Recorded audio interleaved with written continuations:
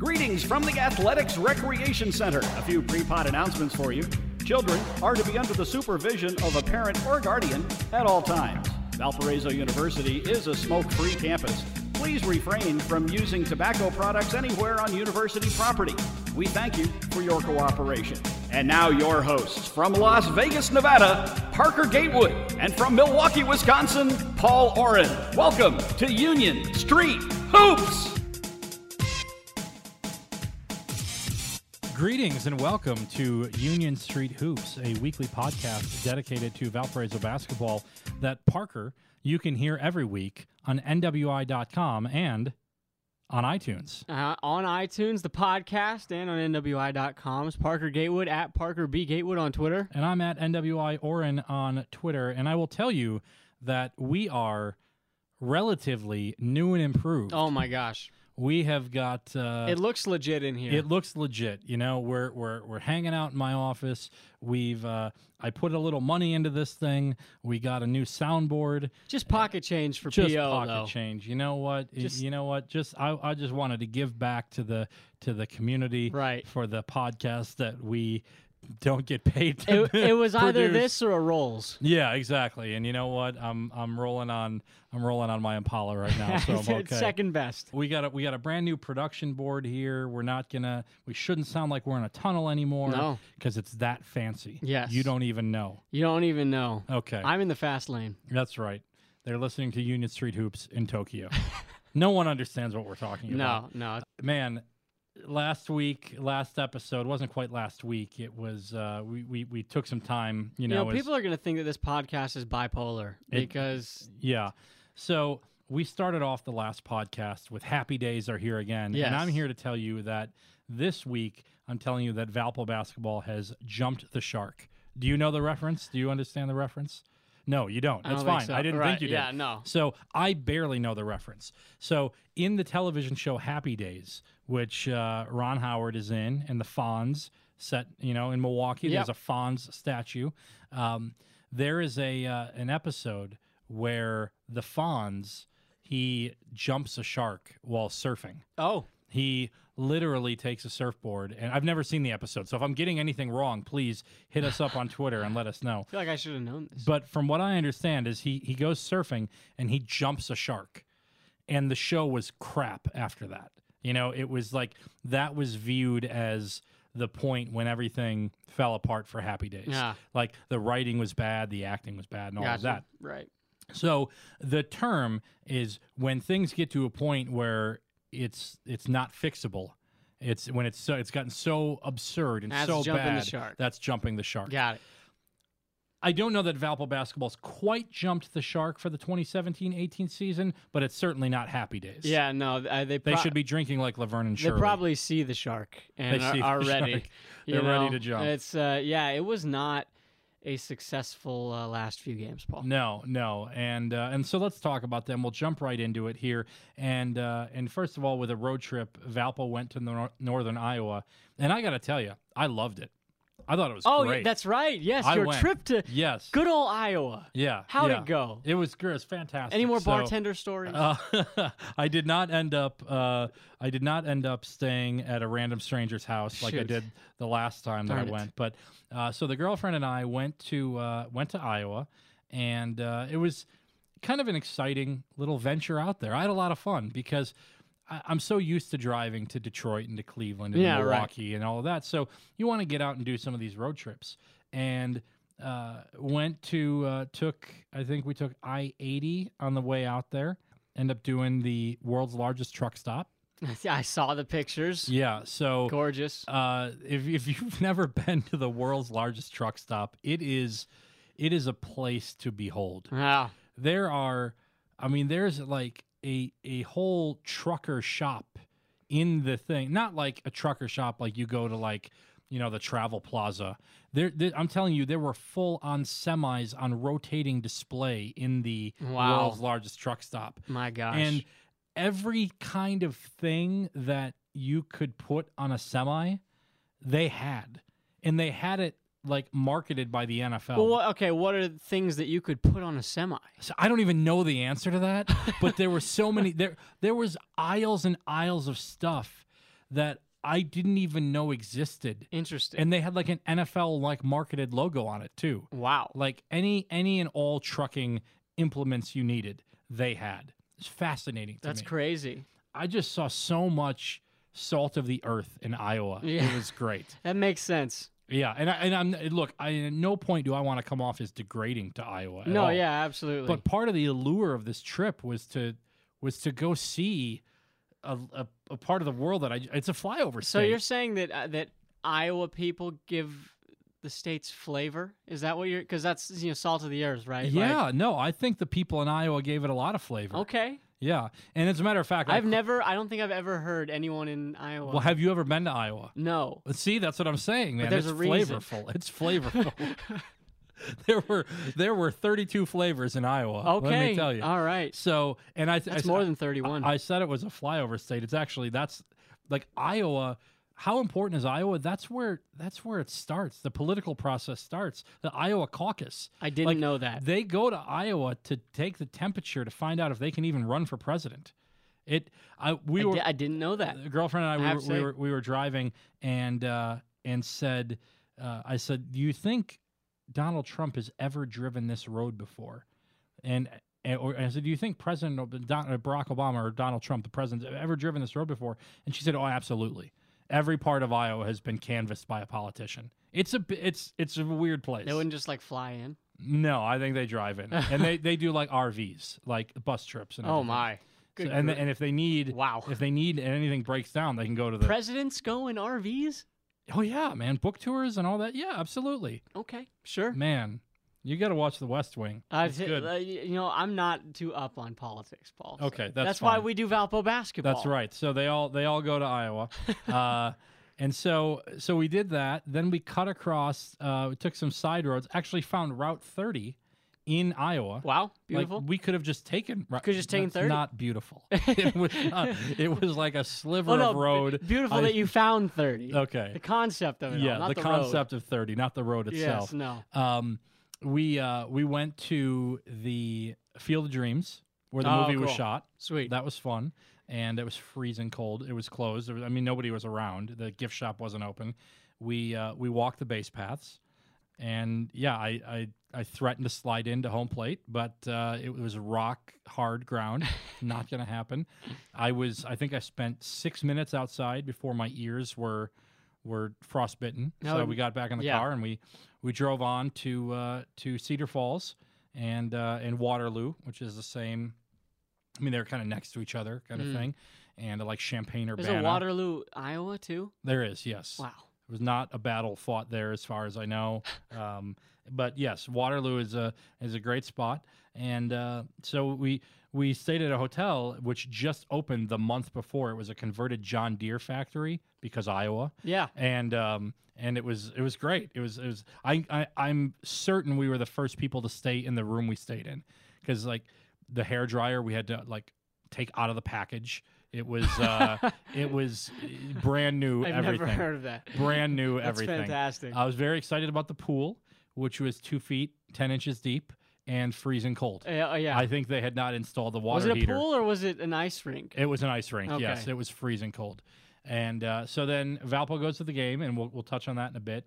Next day, so actually that night, former WVUR broadcaster with me when I was in school, Tim Harwood, is now the play-by-play voice of the Waterloo Blackhawks hockey team. Sure, okay. And so he was out there. We got together for a beverage, and then the next day, Sarah and I went to a Waterloo Blackhawks hockey match. Wow. And I mean, how was it? How was the atmosphere? 3,000 people packed into this place. It was nuts. I mean, that's that rivals. Maybe it wasn't 3,000. It could have been 1,500. What? The place was packed. Yeah, sure. Alvin and the Chipmunks were there. Big doings going on, and it was. In what form? In what form were Alvin and the Chipmunks there? As mascots? Yes, as mascots. They were posing. Did they sing? I don't. I don't know. They did play music from Alvin and the Chipmunks. We're leaving this all in. We're leaving it all in. Oh, no, we should, because I just, that seems like Iowa. You've never been to Iowa. I know, but it just seems like We're fits. gonna bother so many people with our depiction of Iowa. I know.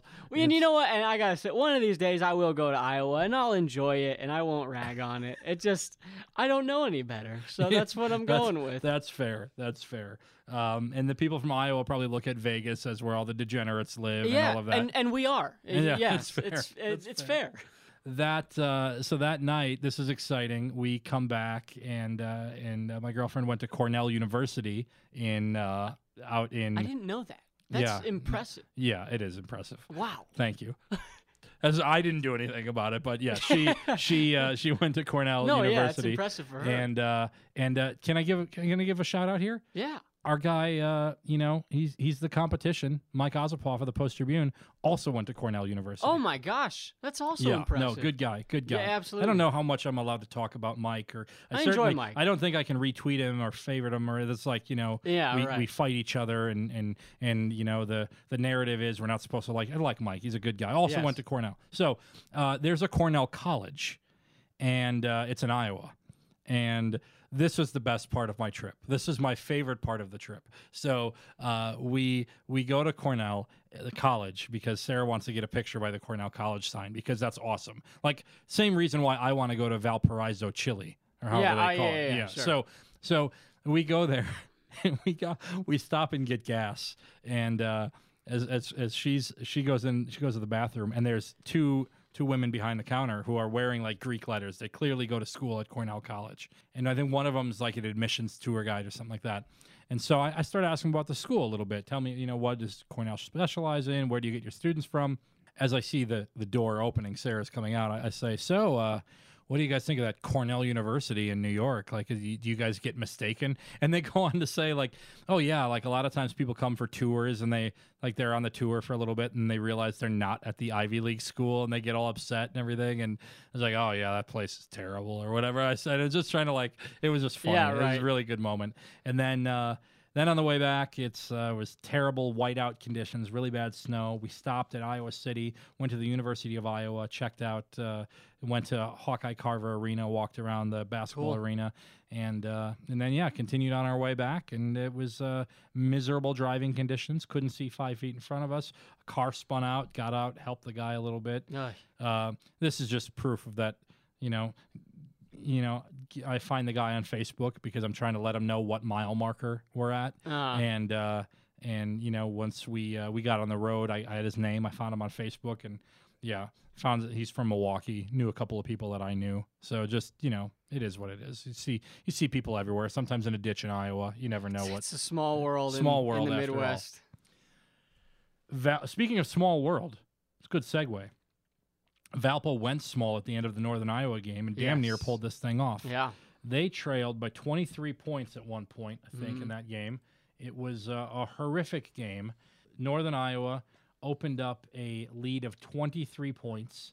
They had – this is a hard part here because what's the biggest knock on the Valpo basketball team this year? What are your thoughts? Inexperience. Yeah, youth, absolutely. Right? Sure. Biggest thing.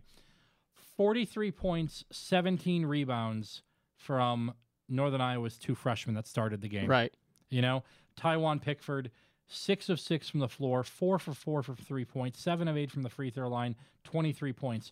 Austin Fife, who'd never started a game in his career, ends up starting in place of one of Northern Iowa's stars. He goes 6 of 7 from the floor, makes all 8 free throws, 20 points. He entered the game with 27 career points, and he had 20 points in the game. Now, understandably so, playing at home is supposed to be better for you than playing on the road if you're a freshman, but their freshmen dominated. Valpo's freshman in that game, Malik McMillan, 9 minutes, 1 of 4 from the floor, 2 turnovers. Martin Linson, 8 minutes, made his only shot, 2 rebounds and a block. Parker Hazen did not play. It is which is becoming a theme. It's becoming a theme. Parker's not. He's not, even when they're getting blown out now. He's not getting on the floor, which seems like a message. I don't know what the message is, but I don't have a decoder ring, so I'm not sure. This was a tough one. They're up 23 points in the second half, and then things got weird. because with 4.5 minutes left to go in the game, Jay Soroya makes a free throw. Valpo's down 17. Loddick takes Soroya out of the game, puts in Marcus Golder. And then the Valpo fouls. Northern Iowa gets 2 free throws. Now they're up 19. So they're up 71-52 with 3:52 left in the game. And then Valpo goes on a 19-3 run to cut it down. And they get all the way within, I think they cut it down to 5 points. Marcus hit a 3-pointer, make it 74-69. McLeod got a free throw, make it 75-69. Bakari missed a 3-pointer. Max got the offensive rebound, missed a layup, was right there at the basket. They had a couple other situations here where they got it down to 6 with 27 seconds left. After Marcus hit a 3-pointer, they forced a turnover. Bakari missed the layup, got the offensive rebound, missed the layup. Then they called a foul on Max Joseph when it was clearly a jump ball, and that it ended the momentum.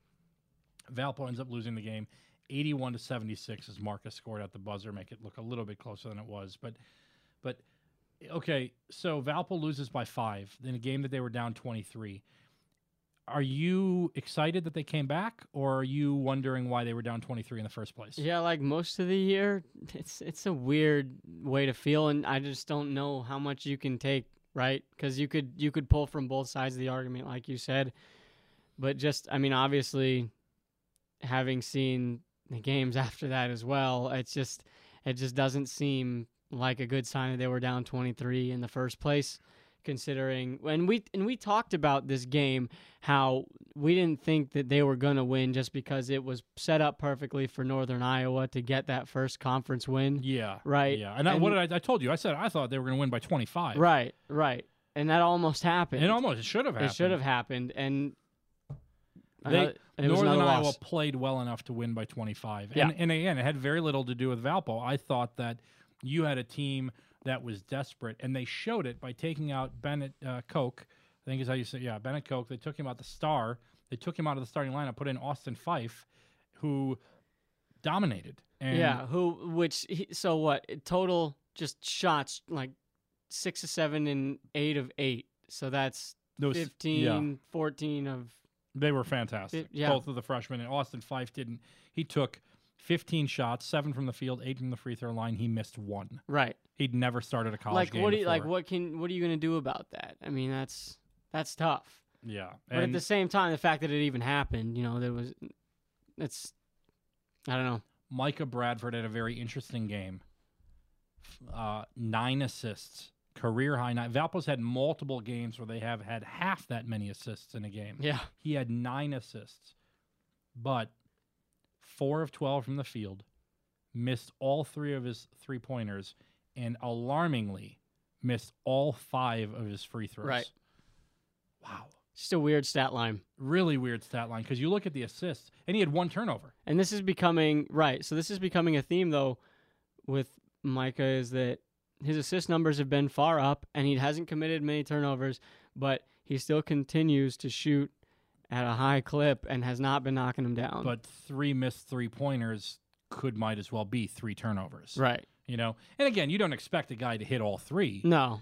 You expect him to hit at least 1, if not, 2 out of 3. And 4 of 12, well, that's 33%. But 0 of 5 from the free throw line, that's not good. Not good. And that's something, and we'll touch on it later, but that was, was a problem in the most recent game. Yeah, Loyola, yeah. Bakari had 19 points in the game. And, if you look in the second half, he had 13 of those 19 points. Marcus Golder had 13 points. He had all 13 of his points in the second. He had 13 of his 18 points in the second half. So those guys turned it on. And here's where the alarming problem is, because we saw Bakari do this in the Loyola game as well. The guys that are the most athletic, and you'd say that Bakari has got the ability to get to the basket when things break down. Marcus has got the ability to get to the basket when things break down. Those guys are thriving when Valpo's got to play catch-up in a late-game situation. Yeah, and you don't want that. And so, and I thought Matt Loddick made a good point at the end of the game when we talked to him at the press conference in Northern Iowa. I said, well, what do you learn about your team? And I didn't ask him, why don't you try more 5-guard offense? Because no one's going to do that. And he made a point of saying, that's not who we are. That's not who we are as a basketball team. It's not sustainable to do that. And it really had me think for a second. And now follow me on this, because this is a crazy journalism tangent I'm gonna go on. Sure. Like, people don't play 5-guard offenses, right? No. Or you don't play 5. It's just not. It's not. It doesn't work. Right. You know what? But it did work. It's not traditional, but it did work. Here's the thing in journalism. Like, we cover things like the Kardashians now all the time. We cover, like, because people click on that stuff. Sure. It's not real journalism. It's not who we are as journalists, right? But it works. So, like, people click on it. People click on that a hell of a lot more than they click on, like, a story about the Flint water crisis. Right. Right? Like, not to get too, like, soapboxy here. Yeah, right. But, like, it's true, though. So is there any correlation at all to saying, well, you know, traditionally you do 2 guards, 2 forwards, and a center, or you do 3 guards, a forward, and a center, or something like that? Like, I'm not trying to get Matt Loddick to reinvent the wheel. I'm not even saying the wheel is broken. I'm saying that this was so far off the, like, he did 5 guards and it worked. Right. Now, how did it work? Did it work because Northern Iowa thought they'd won the game 10 minutes ago and quit? It was really weird to watch. I couldn't believe what I was seeing, that it was actually working. Yeah. I don't know. I'd go click on some Kardashian stuff and I wouldn't click on one of those things. I know you wouldn't. But look, you're not clicking on politician stuff either. That's fair. That's fair. True. I don't know what you're clicking on ninja videos. I mean, what you're doing. Yeah, that video tutorials. That's right. I live a very exciting life. You do. By the way, everyone, go check out Parker Gatewood on YouTube, man. Get this guy to 100 followers. It's good stuff. It's good content, including the most recent one, which is heartbreaking for me. Why you quit sports broadcasting? Yeah. All right. Yeah. But it's because there's truth dropped in that one. It's because you wanted to start a podcast. Yeah, absolutely. Valpo sees a flickering glimmer of hope when they go to Springfield, Missouri to take on the conference leader at the time, the conference preseason favorite, Missouri State. Valpo guts it out and takes a lead at the end of the first half, 31-26. The first 3 games they played on the road in conference play, they were awful to start the game. This one, because even in Northern Iowa, as we said, they were down 11-3 in the first half. Yes. This one, Valpo takes an early lead. They led by 9. They led 13-4 early in the game, and they end up taking a 31-26 halftime lead, and then the bottom falls out. And then Missouri State goes on a run. And, you know, Alize Johnson hits back-to-back 3-pointers. Well, not back-to-back, but he hit consecutive 3-pointers from Missouri State to get them back in the game. And then there was a moment where Alize Johnson just took over the contest. He got an offensive putback. He got a jump shot in the lane that he got fouled, conventional 3-pointer, and then he knocked down a 3-pointer. He took a 47-44 Missouri State lead and stretched it up to 55-46, and he took over the game. I wrote in my article that went on NWI.com and in the Times that if Alize Johnson is submitting his resume to NBA teams, just show the second half of that game. That's all you need to see. Right. You can look at those numbers. It's crazy. He was 24-17 for the game. He had 20 points and 11 rebounds in the second half. And entering that half, he'd played the first 3 halves of the year against Valpo. He was limited to like 5 field goals. Right. I mean, Valpo done a good job bottling him up. And he played out of his mind, and Valpo was atrocious in the second half. They were 9 of 31 from the field, 2 of 11 from the 3-point line. They didn't turn the ball over; they just didn't make shots, and that was a tough one for Valpo. Just nobody. You know, Marcus Golder had 12 points. Tavon Walker had 10 points on 15 shots. Bakari Evelyn took 10 shots, had 9 points. There was just not a lot of flow to the game there. Really difficult. I wasn't there. You weren't there. No. I watched it. That's as much as I can talk about the game. Yeah. It's just, it's a team is picked to finish first in the conference. They're 5-2 right now in MVC play. They're doing well. So I mean, they're a good team, and it was on the road. We both knew it was going to go as a loss. So now Valpo comes back home, you're back where you want to be. You're back home. Yeah. You're playing a team close proximity to you. Loyola, I know they're good. They beat Florida on the road. They're a good team, right? But come on, this is a rivalry game, and it should be anyway, right? Yeah, that's what I was gonna say. Is this did not do great for the campaign of a rivalry. No, it did not. And good. It was a 4-point game at the half. Valpo led by 2 early on, but it was back and forth for a lot of the first half. There was no distance really between the two teams. Loyola opened up a 10-point lead, 27-17, with 2:42 left to go in the half. Tavon dunked it and really sparked the team, and they ended up tying the game into the second half. They tied it. They went on a 10-0 run. They tied it, and then Loyola, they took over, and they went on a big run there. And they just they got everything working for them. You know what is interesting about this one? It's you look at Loyola only scores 70 points, right?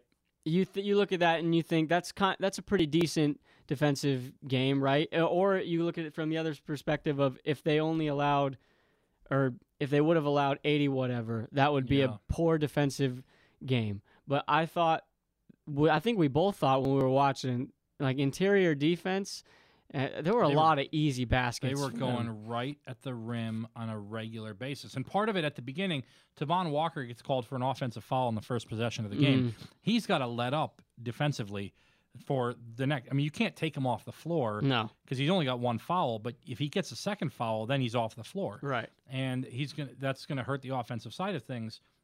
And the defense, because he's a good defender. But they were getting him down low into the paint and going right at him, and he'd have to put his hands up. Yeah, there's just not much he can do. You can't, because if he picks up that second foul, then that puts the team in a bad position, and you don't want that. But at the same time, it's easy points. But I think beyond, after he could kind of get back into playing the way he usually does and all that, just defense inside was not good. Not good at all. Derek Smits played 31 minutes, a career high, equaled his career high in points with 14 and 6 rebounds.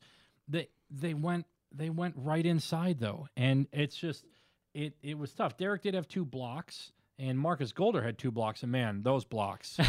Always fun. I thought he was going to kill somebody on the first block. The velocity of which that ball came down.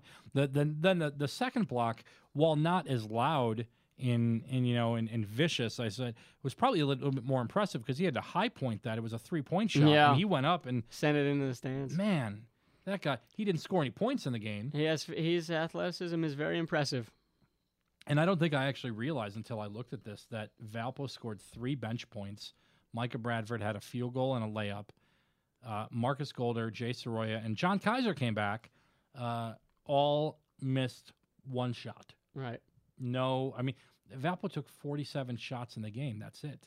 And I read something that the game was on pace to be the lowest possession game of the year. I don't know if that actually that came to fruition, but in the I just saw all the tweet I saw was that Valpo Loyola on pace to be lowest possession game of the year, and it was not by a Valpo person. Oh wow! So I think maybe it was somebody who was looking at the metrics of the game or something. Interesting. It was, each team shot 14 free throws.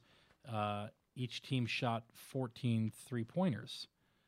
Valpo hit 3 of them, continuing a really just a bad theme of this team. Right. It's just, man, was a hard game to watch. It was a very hard game to watch. I think, we saw positives with Bakari and Derek, but other than that, I mean, it was rough. It was a poorly played game. I mean, they only scored 54 points. You can't. They've averaged, in the 2 home losses in the conference, they've averaged 52 points. Last year, they scored a minimum of 65 in every game. Yeah. Every game. You have to go back. And now Valpo's now lost 2 conference home games by double digits. This is uncharted territory. First of all, Valpo's gone a long stretch of time where they don't lose conference games at home. Right. Or maybe they lose 1. But now they've lost 2 by double digits. Look, they're young. Here's the thing. Like, as much as we sit here and we can rail on this nonstop, and we really could, it's difficult because what did we really expect? No, exactly. But that's the thing. Like, people that set the expectations so high, I don't think looked at this for what it was, right? Yeah. This was an not awful. This was just an unfortunate time for this program to transition from one conference to the other. Yeah, because last year would have been a much better year. It would have been great. In theory, if everyone was on board and everyone was healthy and all of that. Noise would have been made, it would have been fun, but it's a new team with young players in a new conference with opponents they've really not seen a lot of. So here's my hope. It's not going to happen this episode. This episode we've got a pair of special guests that are coming up. I'm so excited. Yeah, a pair of special guests coming up from the nationally ranked Valpo basketball managers team. 23rd in the nation. That's right. Kendall O'Banner and Robbie Crimmins will be joining us here in a little bit. I do in the future. I'm trying to lock this in. I want to interview somebody that was at Valpo. We're trying to get Brandon McPherson, but trying to get him on the mic is very difficult because he's got like a big boy job, right? He's like a professional, right? Like a real person. Most of these people we've interviewed the last couple of years have been like last year was like, oh, you're a basketball player, you're on break, you're a coach or whatever. Like you got some downtime. When Valpo moved to the Horizon League, their first year in the Horizon League, they had some seniors on the team that were really good. They weren't Alec Peters level good, but they were a pretty good team. Mm-hmm. And they came out and the first 2 conference games, they won them. Everyone was like, Valpo's not supposed to be very good. They won their first 2 games, and they ended up, I think, finishing in 3rd place in the conference that year. And I'm going to do a quick look on that as we're going here. Valpo made it to the semifinals of the conference tournament. I mean, they did good work. This is in the 07-08 season that they ultimately went on to beat Washington in the CBI. Valpo finished tied for 4th. They were 9-9 in the conference, which it leveled out a little bit, but they beat Wright State and Detroit right when they started, and that was a good year. They almost beat. They lost by 10, but they had Wisconsin on the ropes late until the refs took over. They went to Butler, a nationally ranked team, only lost by 8, and they had another game where they had Butler beat at home. Butler was number 10 in the country, and one of Valpo's players airballed a free throw late in the game on national television, and Butler goes down, gets a 3-pointer on the other end, ends up winning 71-68. So Valpo had a lot of really close losses that year, and they ultimately lose to Cleveland State in the semifinals of the conference tournament. The next year they were young, and they went 9-22. The last time that Valpo's lost 10 games over the stretch of 13 contests was that year, and they've done that so far. This team is very similar to the 08-09 team, I think. You've got a couple seniors that are talented on the team. Like that year, they had Jake Diebler and Urule Igboboa on that team, and some guys who'd maybe not been asked to be the leading scorer, like maybe a Max Joseph. Jake Diebler was. Jake actually was the one who found Max and recruited Max Joseph. Yep. And then you've got Urule Igboboa, who was a very talented big man who was a senior, and they go 9-22 in their final year. And they shuffled in young guys in the lineup, a lot of freshmen, a local freshman named DeAndre Haskins, I believe, from Michigan City, who was only here for a year. And sometimes he was in the starting lineup, sometimes he didn't play at all, similar to what we're seeing now. And Valpo goes 9-22 that year. And what's odd is they started the year with a really nice win over Central Florida, who they played later on that year and lost by 25. Very odd situation. The thing is that I didn't think anyone was banking on a 9-22 year this year for Valpo, and obviously they've cleared that expectation with the amount of wins they have. Yes, but it's much more of a year like that than it is like Alex's freshman year when I think they went 18-15 or something like that. Yeah, it just feels different. It's just a different feel for Valpo basketball, like the program in general. It's like we've talked about it. They're not used to this kind of adversity and struggle. Speaking from the team that's currently out there, obviously just because young and haven't played together much, but it also is these last few games. Probably missing Joe Burton a little bit more than not. Yeah, I will say, Valpo's got a stretch here. 6 winnable games coming up in a row. Yep. They're not going to win all 6. No. But there's 6 winnable games. Certainly. And starting with Evansville. Wednesday night against Evansville. Yeah. Tied for last in the conference with Valpo. Got to win that game. At home, have to win that game. The Aces. If you lose that game at home to Evansville, sayonara. Right. We might shut it down for the rest of the year because if you don't have anything nice to say, it's tough. It'll be tough. That's a game that you got to win at Absolutely. home. Yeah. Then you go to Illinois State, 9:00 start, ESPN2. ESPN2, what a pick. Illinois State is a good team, right? They went 17-1 in conference last year, but they're hobbled right now, and their star Yarborough has got a toe injury, which was talked about yesterday in the Missouri Valley Conference teleconference, and I don't know his status. We should know more by Saturday, obviously, but that's one that feels ripe for a win that you can get. Then Valpo comes back home a week from Wednesday against Indiana State. You got to win that one. You battled with them at their place. It was a tough, physical, emotional game. The home games become more crucial down the stretch. Absolutely.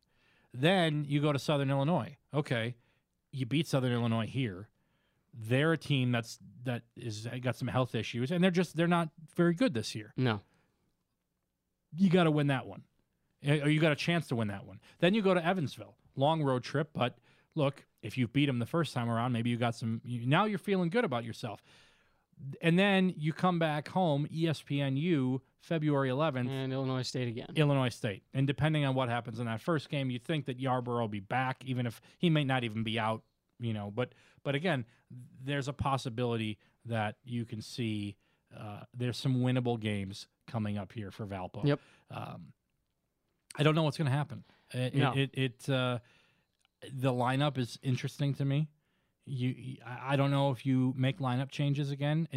I think maybe you put John Kaiser in the starting lineup, but he gives you such a lift off the bench that maybe you need him coming with that second unit. I don't know. Yeah, it's interesting. You feel like you just try something different or anything.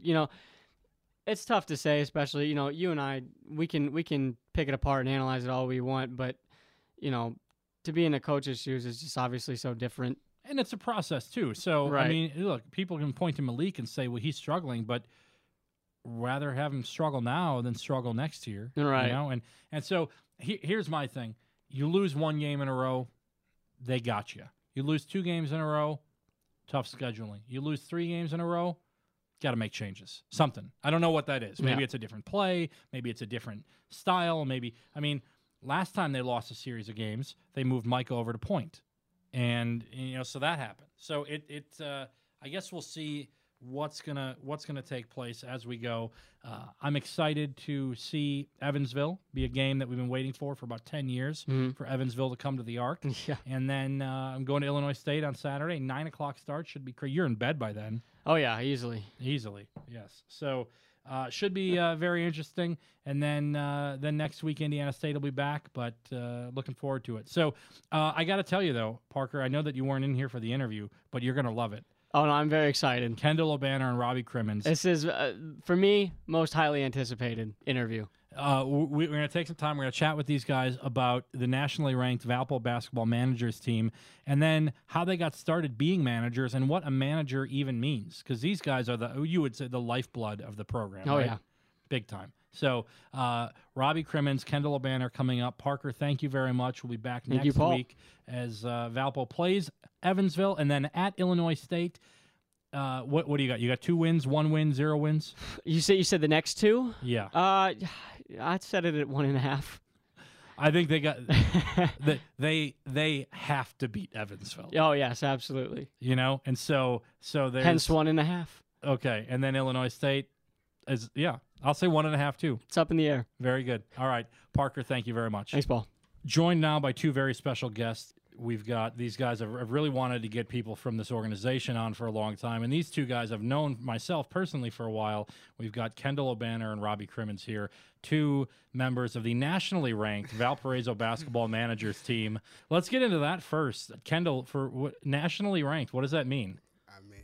It's a big honor, Um, I don't know. It's pretty tough to say and get a full grasp for it because we really didn't think it would get this serious coming into it, and then like once we picked up on it, it's a great feeling now. I didn't even know there were rankings for the managers out there. Robbie, is this something you guys were paying attention to? Yeah, last year we kind of noticed it, and we played a couple manager games, but this year we won our first game, and we're like, we might as well tweet out the picture, and that's how they kind of record the scores and all. We tweeted to this page, manager games, and they look at that, and then they create the rankings out of that. So we won the first couple, and then we're like, we might as well just keep tweeting it, see if anything happens. So. How does this work? How do you negotiate when you play a game?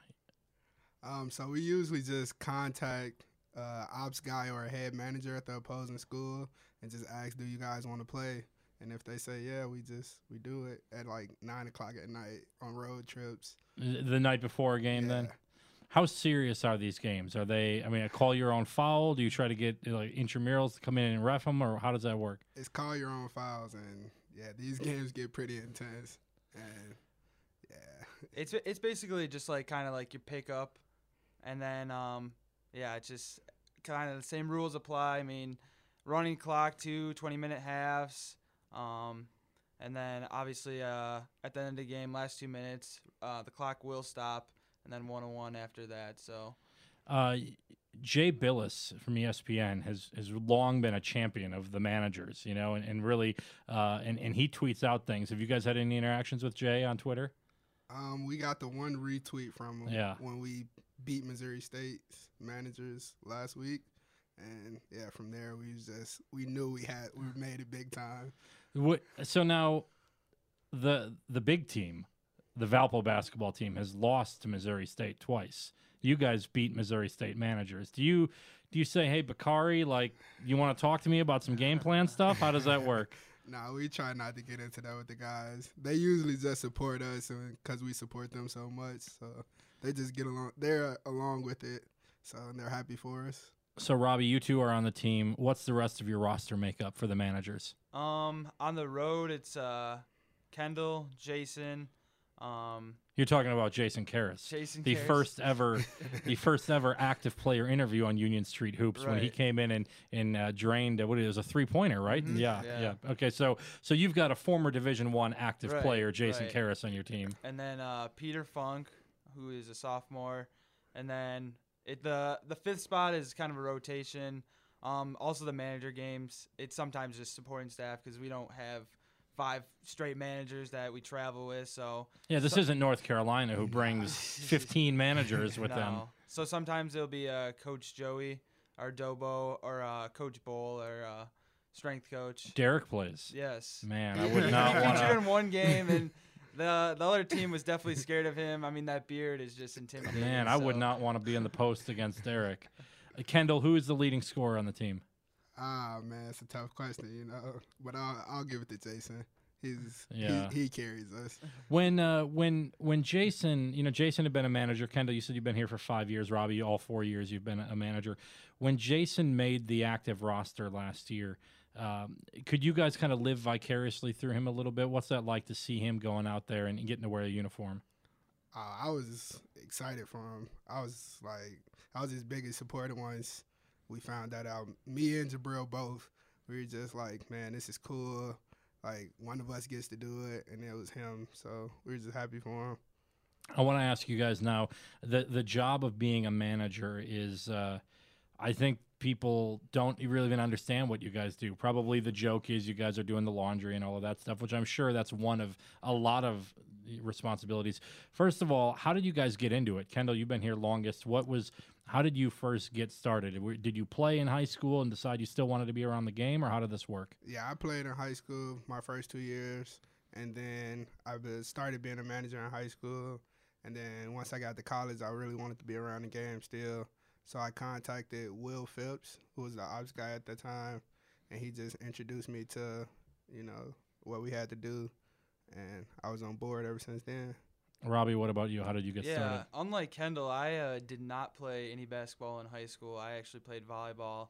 And then coming to Valpo, my uncle was like, because he came here for sports management as well, and he's like, the biggest thing is just get involved. And I'm like, all right, I talked to the event person at the time, and I'm like, all right, maybe I'll try basketball. I mean, obviously, that was known in the past, and walking back to the basketball wing was my approach, and that was the most intimidating thing. And right when I walked back, all the coaches were getting out of a meeting, and I just felt out of place at the time. But Coach Phipps also talked to me, and they got me on pretty quick after that. So a little different path, but yeah, it was good. And I see so many managers that have come through have been guys. Some of them want to go into coaching.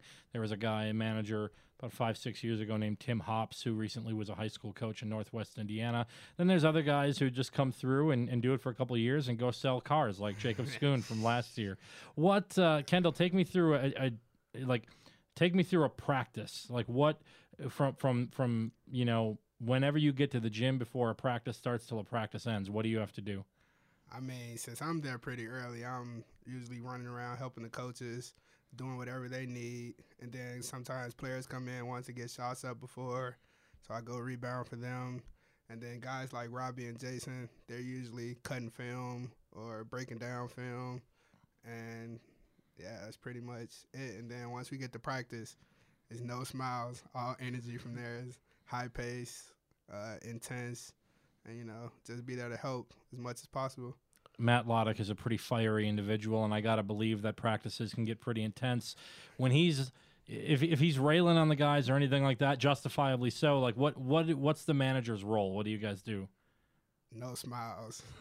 And just stand there and just still be supportive of the guys and just keep bringing energy, because the guys, not many people believe it, but the guys really feed off of the energy from the sideline. So, we just do that, and the guys, pick it up from there.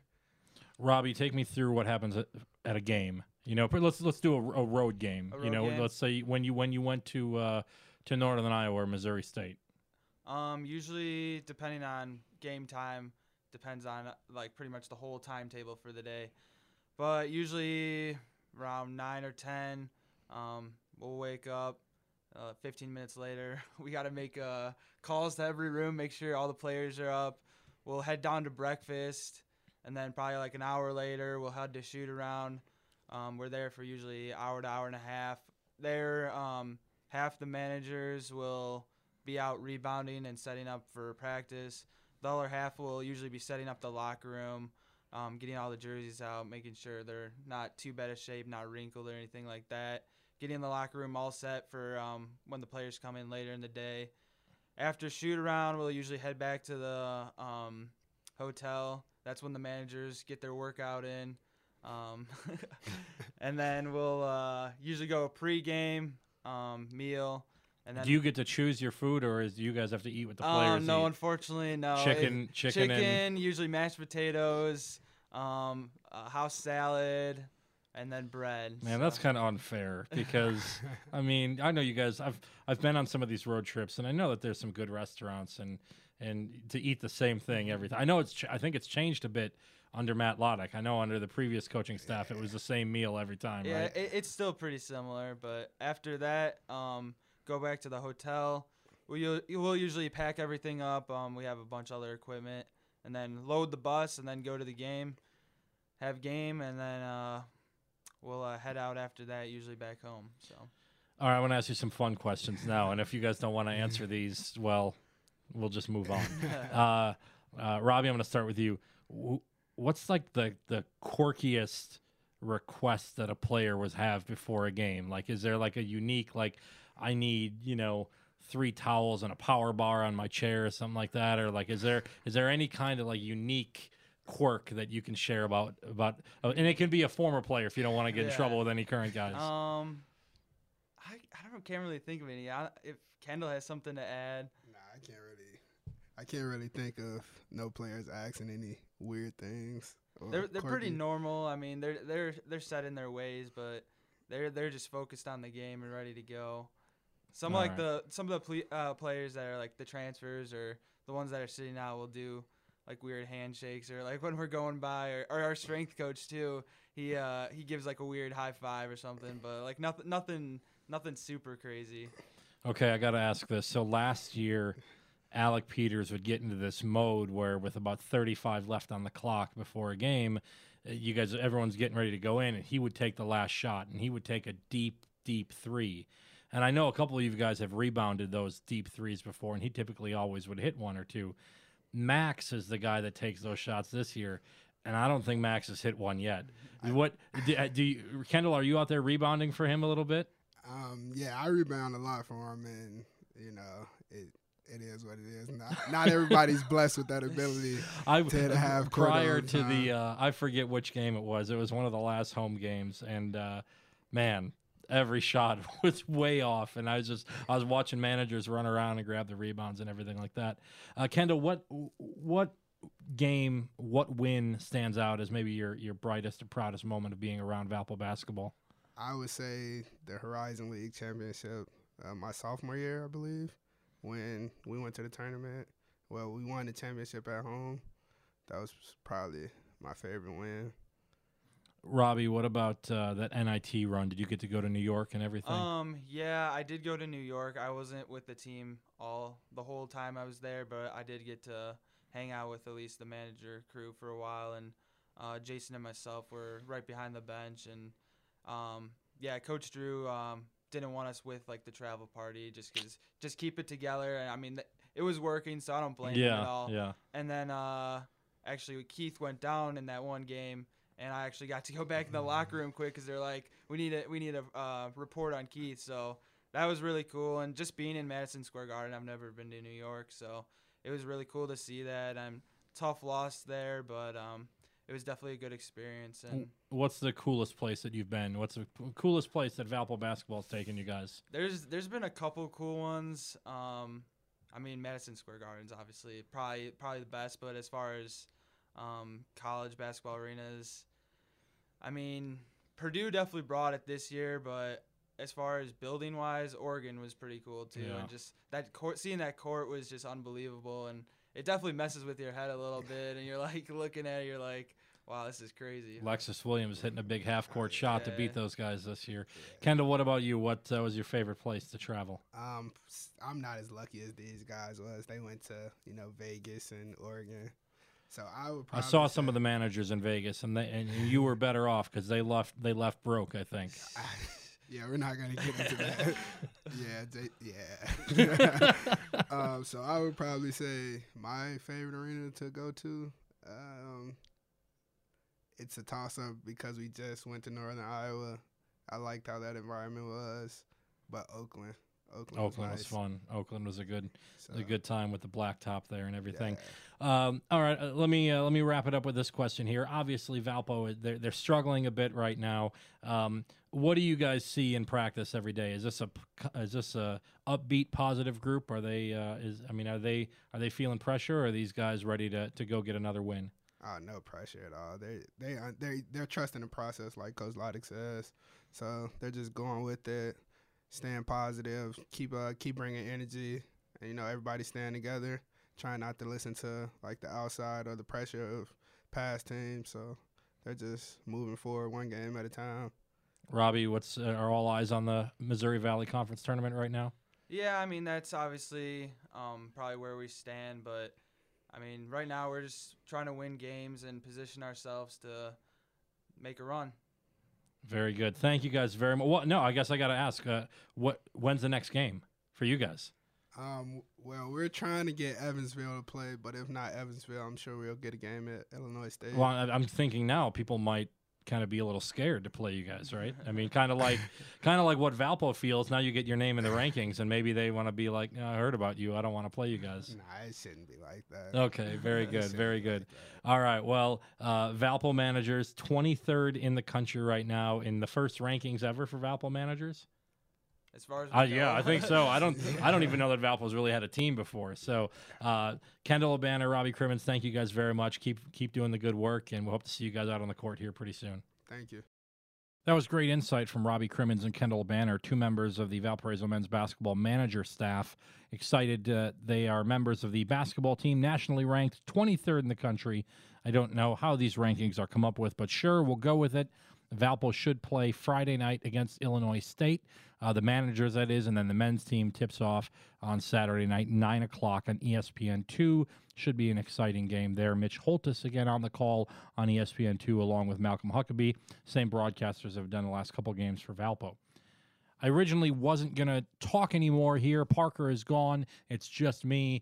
But I'll tell you, had the opportunity to meet with Matt Loddick earlier today, right after Parker and I interviewed our segment there. I went and interviewed Matt Loddick for media availability and had an excellent talk with Coach Loddick. The Valpo basketball team had sounds like a 2.5 hour long film session going through the clips of the Loyola game, especially the stretch where Loyola went on a big scoring run, and they broke down what happened. And Matt Loddick said he was surprised by how many mental mistakes were made during a stretch. There'd be a turnover, which would lead to a 3-point shot on the other end. There'd be a missed spot in transition, which would lead to a 3-pointer. There'd be a missed shot, which would lead to a 3-pointer for Loyola. And the Ramblers made Valpo pay at every stretch.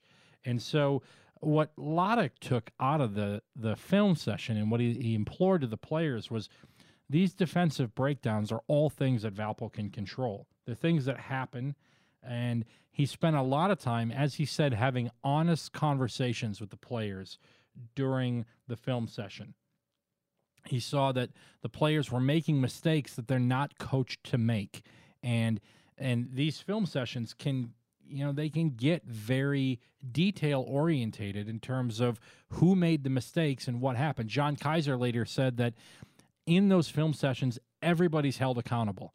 Players will get called out for making a mistake, but as he said, if Malik makes a mistake, I need to pay attention to figure out how I don't make that mistake as well, and vice versa, and all of that. So there was no bashing of players going on, but there was a lot of really introspective talk during this.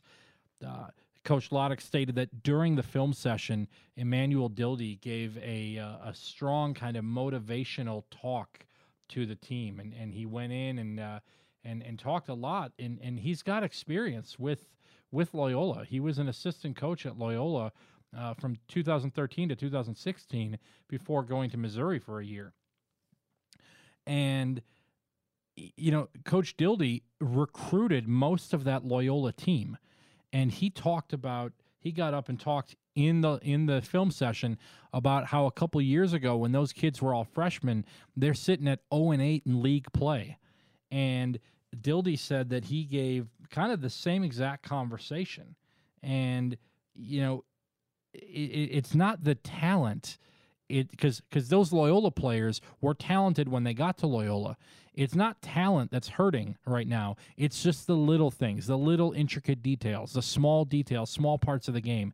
And that was a point that Dildy made to the team. That was a point that Loddick made to us in the media availability. And that was a point that John Kaiser kind of backed up, saying it's just little things that you need to kind of get into. And Loddick, again, talked about what needs to be done differently, what needs to be done better, and it's paying attention to the details. Loddick is very confident that the best version of this team is coming in the future, and that it will come, and the team is still a close-knit team, and they're improving, and they're getting really close. I think, again, Parker and I probably came off as a bit critical, and that's fine. This team deserves to have some criticism thrown its way, but at the same time, you do see the close first half at Missouri State, the nip and tuck fight with some of these teams, the comeback effort against Northern Iowa. It's just that little bit that they need. And this was not brought up. The name wasn't even mentioned in the media availability. But, man, I think of a player like Lexus Williams, and Boise State just put out a really nice tweet with a little 3.5-minute long video story about Lexus. Man, his leadership, he was a vocal leader.